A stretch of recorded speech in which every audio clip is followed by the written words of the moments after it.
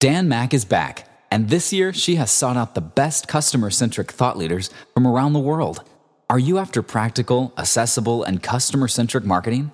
You're in the right place. Sit back and enjoy Dan's Small Business Podcast.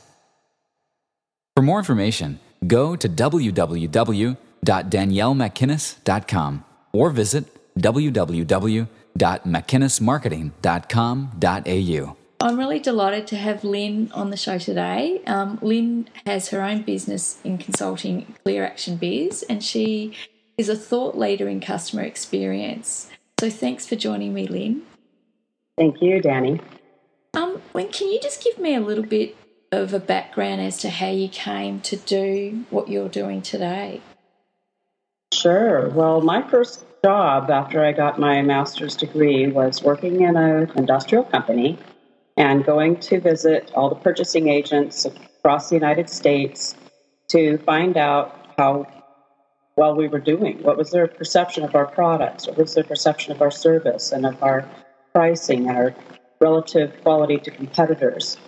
And by doing this in a face-to-face fashion, we were able to ask the questions pictorially, where we enabled the customer to actually write on the diagrams and give us a lot more feedback than we normally would have gotten from a kind of static 5-scale questionnaire, that kind of thing. And what this morphed into was a customer satisfaction task force, because they were using these surveys for their strategic planning. And they used that information about our pricing and our competitive standing for strategic planning. And then they launched a total quality management initiative. So this was a company called Sonoco Products, located in South Carolina, and they make packaging for all kinds of industries, including the Pillsbury dough. I don't know if you have that in Australia, but you know, the oil cans that you put oil in your car, or oil bottles, and all kinds of like caulking, if you're doing caulking on your bathroom counter or something like that. So anyway, from the Customer Satisfaction Task Force, this was back in 1989, I was able to go and visit lots of companies that were either doing customer satisfaction as manufacturers like we were, or they were doing consulting services and customer satisfaction. And we invited several of those people to come to our task force, since we were in South Carolina, in kind of a rural place, and we learned a tremendous amount just in designing our approach. So from way back then, we began to improve our customer satisfaction, and then, if you notice that in the middle 1990s, customer relationship management became kind of the buzzword, and customer satisfaction kind of lost its cachet, and total quality management was still practiced, but just not given as much limelight compared to CRM. And customer relationship management is a bit of a misnomer in terms of it's actually more of a technology, a database that enables your business to keep track of the interactions that you've had with your customers, the things that they ordered last time, the things that they said the last time that you talked to them, and you're supposed to be able to build a relationship on that. However, it's primarily used by marketing departments and customer service departments to upsell and cross-sell to the customer. And so it's more of a revenue tool than it is an actual relationship tool. And then if you noticed in the 2000s, things morphed into experiential marketing. You noticed the very first books about customer experience by Bernd Schmidt. They were really not so much about customer experience as they were about creating an experience as an event, or some kind of wow delight thing that would maybe create a lot of word-of-mouth marketing. And so that became the watchword in the early 2000s. And I think since the mid-2000s, you started hearing the phrase customer experience management, and people are thinking that that's disconnected from all of the previous things.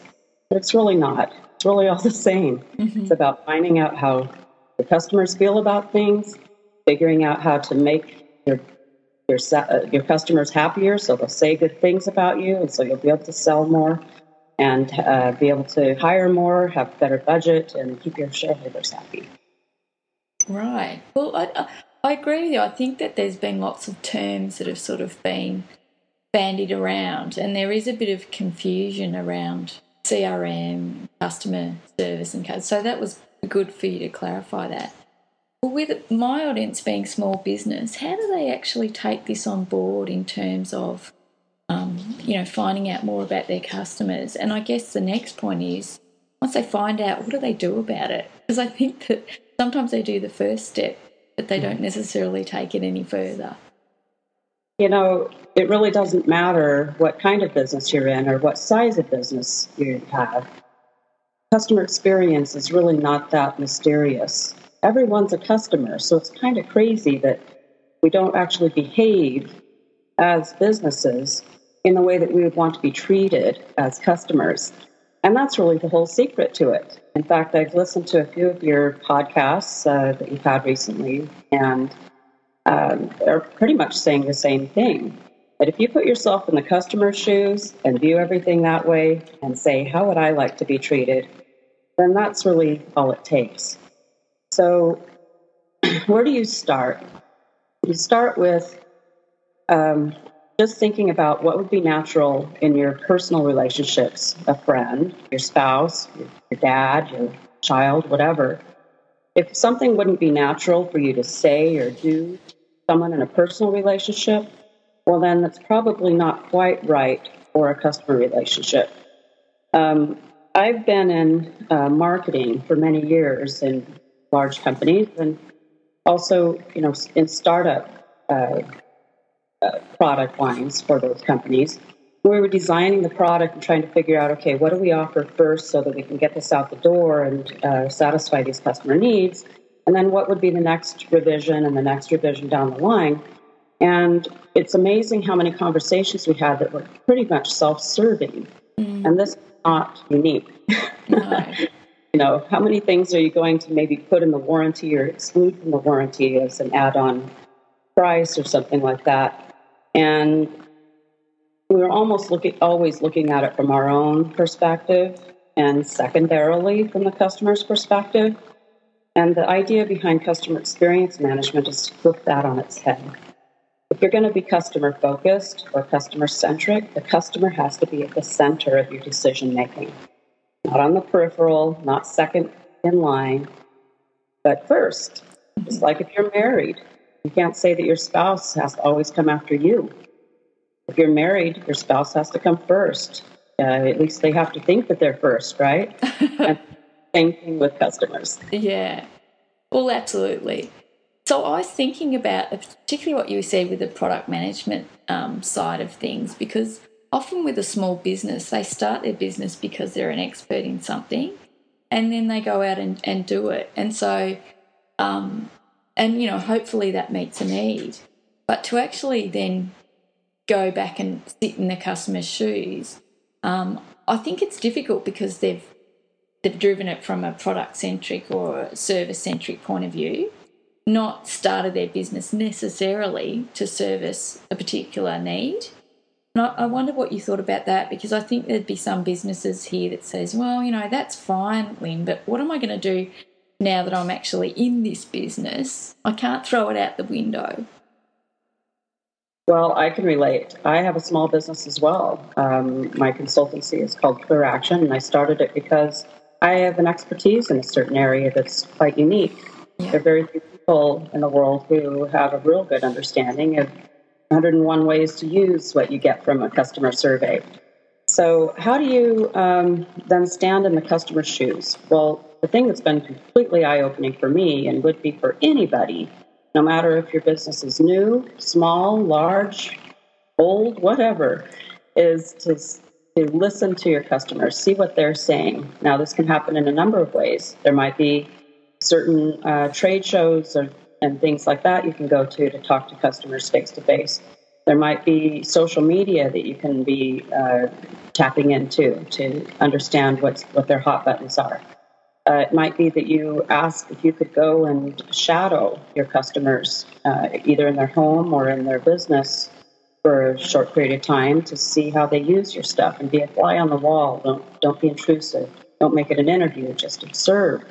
One thing that's been very helpful to me is I did a benchmarking study, which asked my target audience what kinds of things they're struggling with, what kinds of things they're doing well in the area where I have expertise, and where they're funding things and so forth. And that was tremendously eye-opening because having come out of several companies where I did this for 20 years and then doing it for others, I kind of expected that there would be a certain level of sophistication, a certain angle that people were taking on it. And it turned out that a lot of my assumptions weren't quite right, and I had to do a lot of adjusting through that listening.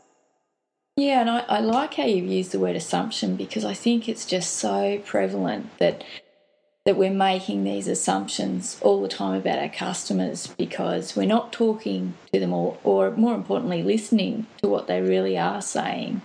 I was interested in also another tactic that I've spoken about in other surveys, which is this day in the life of the customer and mapping that out, those touch points. What do you think about doing that as an exercise? And is it still too insular, or does it add some value because it is slightly removed from the customer? Okay, so what do you mean by being removed from the customer? Well, I'm just thinking, when I've been in small businesses and we've mapped out, from the first touch point that they might have had with us, be it website or, walking in the store or whatever, to the last touch point that they might have, that's still, I guess, a little bit based on our assumptions. I see. And I'm just wondering how that, because I'm seeing a lot of people writing about customer mapping and customer personas. And yeah, given what you've just said, there is a little bit of distance between what we're doing and what actually might be happening. Well, that's why I really suggest not relying too much on your internal people and because that's still about your assumptions. It's about your world. And what you're trying to do is break out of your world and get into the customer's world.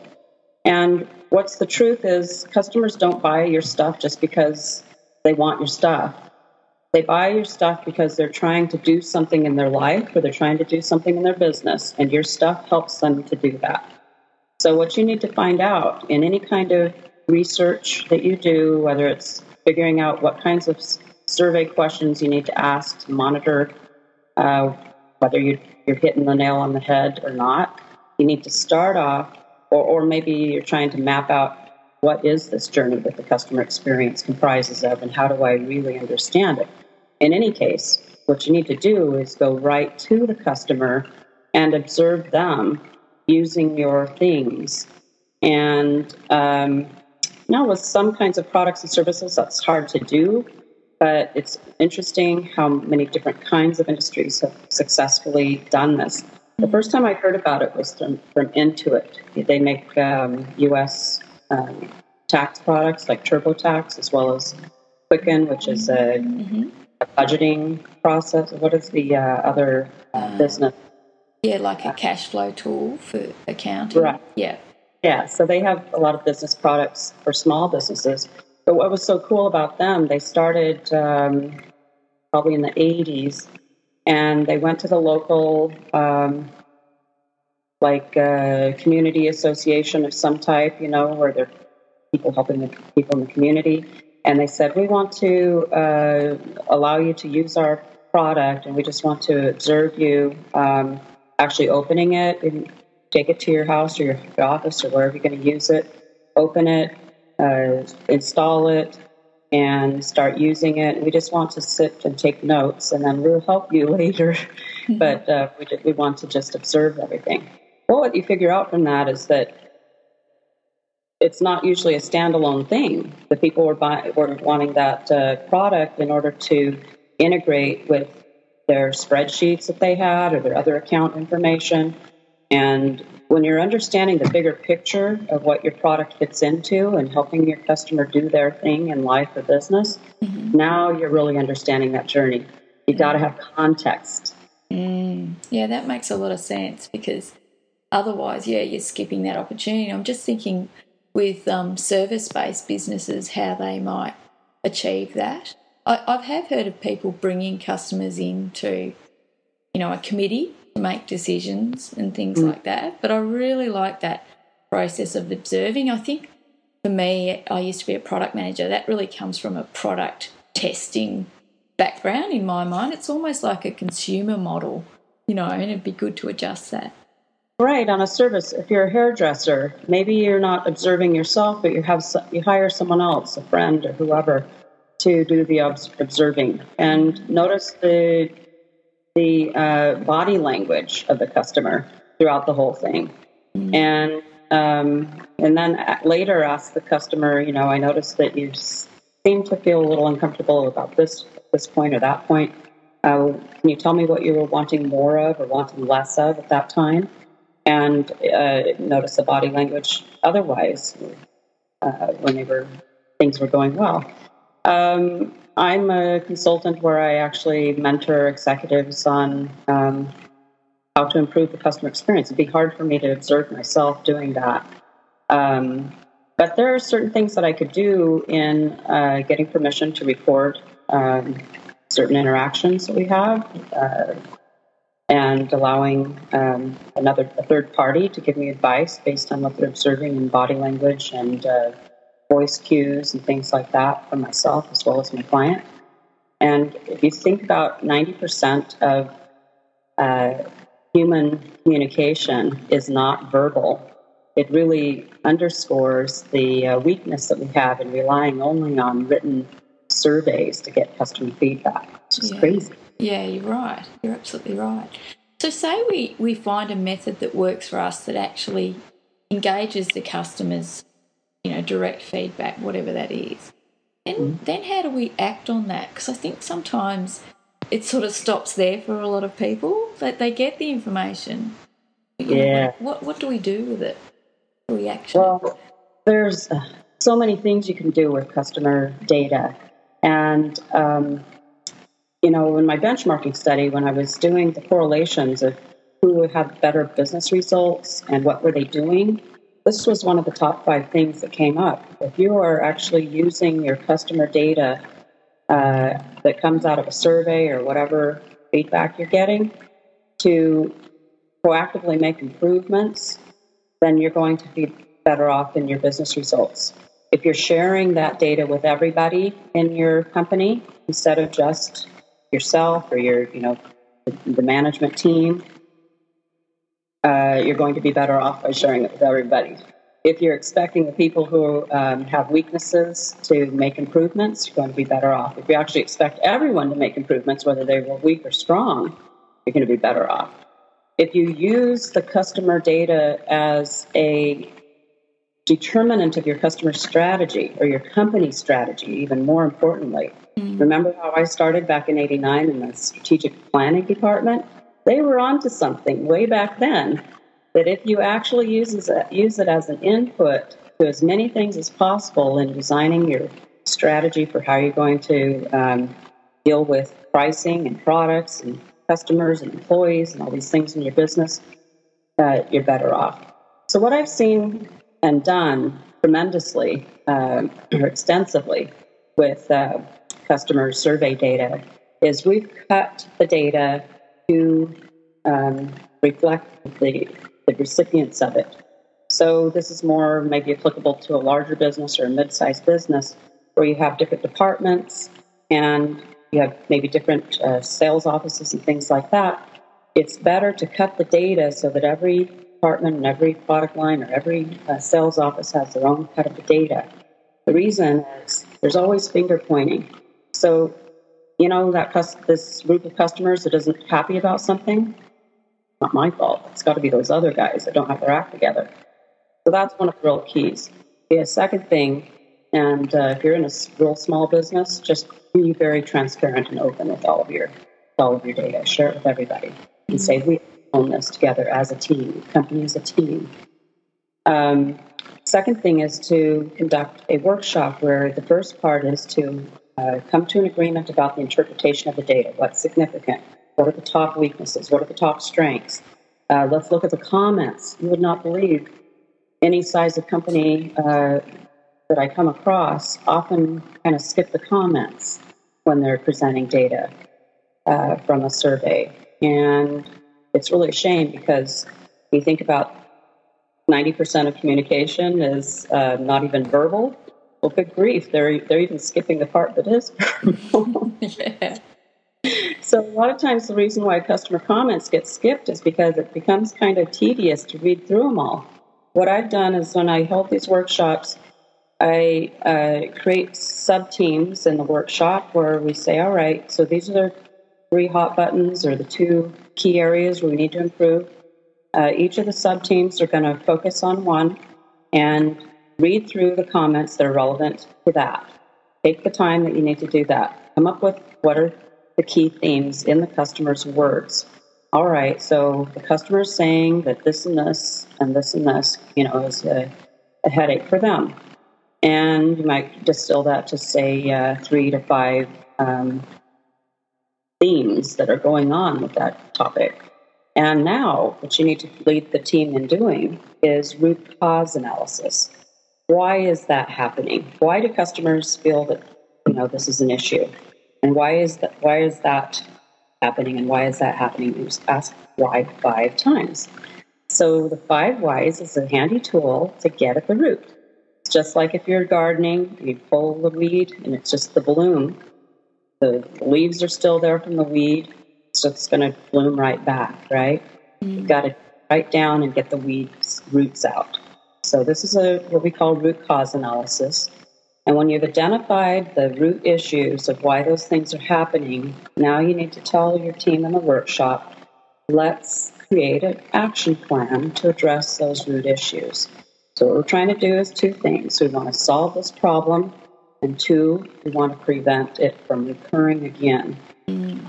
That's what you do when you weed a garden, so that they don't recur again. So when you create the action plan, you might not have it perfect that very day, but if there are some team leaders, some managers over these areas, they need to sign off on that. They need to give a physical signature to say, yes, I support that. And the final part about this workshop is to identify how you're going to track the progress of those action plans.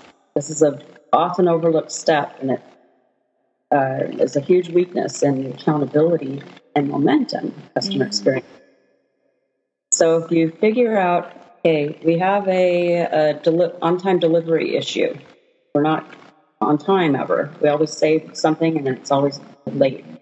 Okay, so the reasons why, we realize that we've got broken process in X area, and now we're going to try to fix that with these actions. So now how are we going to track the progress of fixing those actions? Okay, I'm not talking about tracking your on-time delivery. I'm talking about tracking the progress of the plan. So as you're seeing that root issue is rearing its head less, or that you've completed those corrections that were needed to repair that root issue that was broken, now you should be able to see a predictive correlation with your on-time delivery, right? And following that, you should be able to see a predictive correlation with how happy your customers are with on-time delivery.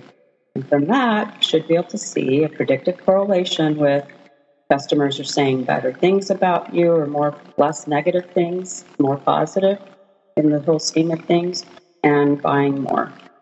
Now, you might say, well, that's a big stretch to have all of those correlations.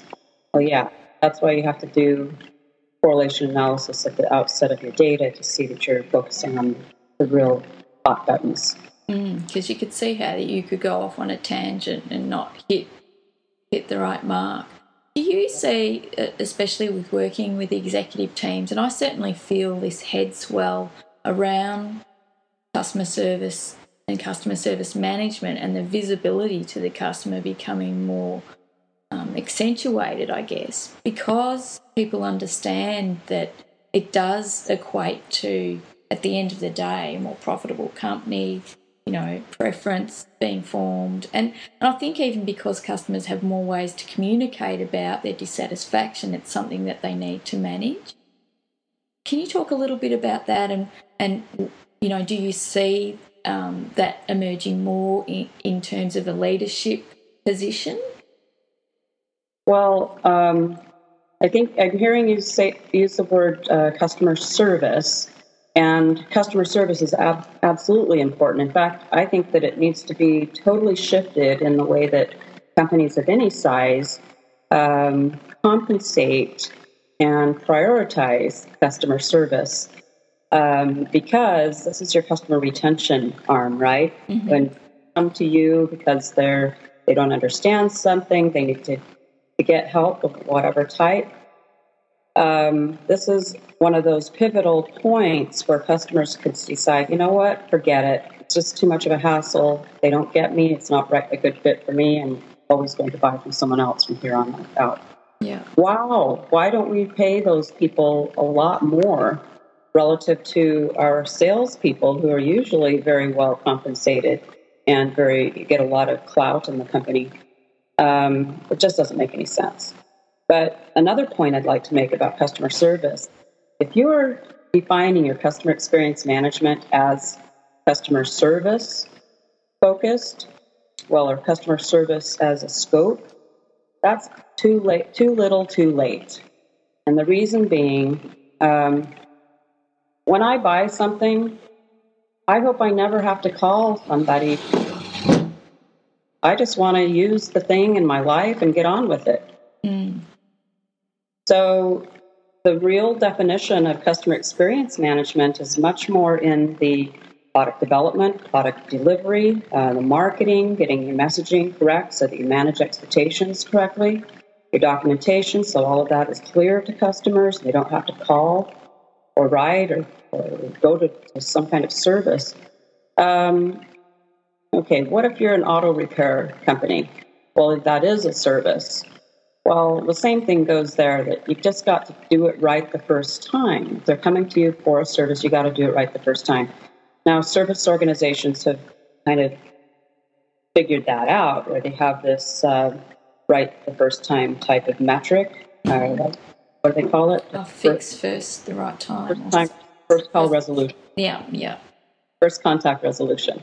Yeah. But again, if that's all your customer experience strategy is, it's too little too late, because you've got to prevent the need for the service as much as possible. And when service does happen, then absolutely first contact resolution is the idea.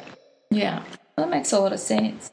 I wanted to talk, and you touched about it just then, about the internal branding and the values and the behaviour that a corporation has, because I think that affects why customers like them and that whole and it does tap in to that experience in terms of it being managed. Can you talk a little bit about that in terms of the setup of the values and how that influences the brand and therefore the customer experience? Well, yeah, it's really everything, because your service people, your sales people are only going to be as effective as the rest of the company allows them to be. That means that if you have screwed up policies or processes or, anything that isn't going to prevent poor customer experiences in the first place, then there's going to be an ultimate ripple effect to the salespeople and the service people, whoever's on the front line, or even your automated touch points. You can't really expect that your touch points and making sure that everyone knows how to be super friendly and everyone knows how to, be completely on time and practice what they preach, or, deliver what they promise, and that is going to be 100% successful for your business. Because the customer experience is really about the mindset of your entire company being customer focused. So you're making promises either through verbal conversations, your salespeople, your service people, trade shows, or maybe ads or your website, anything that is conveying an expectation to a customer is a promise of your brand. So the real key is to live the brand promise. If you're living your brand promise, then you're managing expectations. So customer experience isn't necessarily about having the most luxurious, friendly product or service. It's more about having that consistency that builds trust across the entire brand promise as the customer perceives it. Some customer perceptions are actually generated not by what you put on your website or comes out of your mouth, but some customer expectations are generated by either your competitors, what they're doing, or maybe similar experiences. For example, you know this company, National Cash Register, NCR. You go to an ATM machine at the bank, automatic teller machine, you usually see that brand, NCR, as the company for that. Well, I interviewed one of their executives, and they said that they did some in-depth interviews with people that were managing those automated teller machines in the bank branches. And sometimes it was quite interesting because in those interviews, the person that they were talking to was giving an example of when I go to the salon, the hair salon, this and this happens, and I kind of expect the service that I get from you to be of a timely nature like that. And they were thinking, wow, we make automated teller machines, and here these people are kind of expecting stuff from us based on going to the beauty salon. So we have to realize that whether we're selling to businesses or to consumers, whatever their other situations are that they have as customers may create expectations. So I think your main question was, what is internal branding? Internal branding is getting a handle on what your customers are expecting from you because of your brand promise. What do they perceive it to be? And then making sure that all of your employees, whether they're the person that sweeps the floor, cleans the bathrooms, person that is on the shipping dock, or whatever it might be, they all understand what their part is in delivering the brand promise. And we all know that even those mundane seeming jobs, if they're done terribly, can have a horrible effect on customer experience of any product or service. So there's really nothing too small to include in your strategy. That's why it needs to be company-wide. And also include your suppliers and your alliance partners, not just your employees. Yeah, that's a good point. Well, I was thinking also about, say that that's a company-wide mindset, and so you're doing a pretty good job of managing the expectations for the customer with your touch points. How do you take it to that next level of innovation? Well, the next level of innovation was described in this book called Blue Ocean Strategy. I just love it because it talks about looking at your competition in terms of the way customers see it, not the way that you see it. And typically we'll think, okay, say going to Disneyland. Disneyland, you would think maybe the competitors are Knott's Berry Farm or Universal Studios, the other theme parks where you can go on rides and things like that. But in reality, if I'm going to take my family to Disneyland, I could alternatively take them to the beach, or I could take them to, the Hollywood studios, or I could take them to, any number of things that are nearby, or even I should just say, close to my house. Let's do a stay vacation instead of going down there. So from that perspective, now if Disney is thinking about what are my customers' choices, they can choose Knott's Berry Farm, or they could choose the beach, or they could choose, whatever.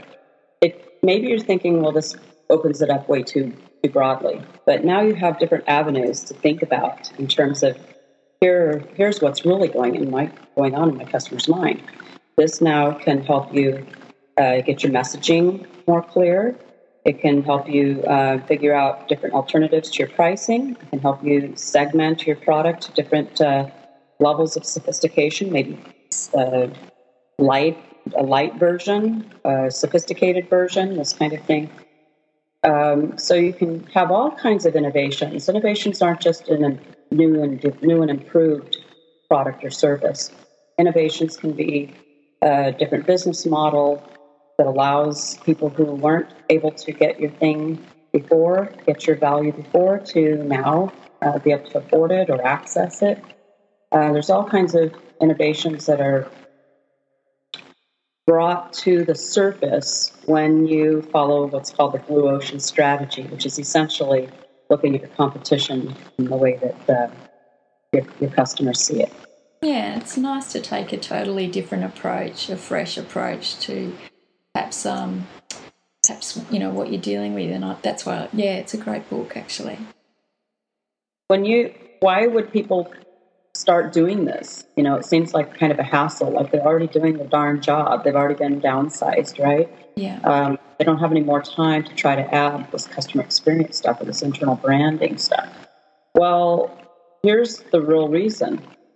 Number one, the whole reason why you have a paycheck is because your customers are buying your stuff from you. Yeah. Right?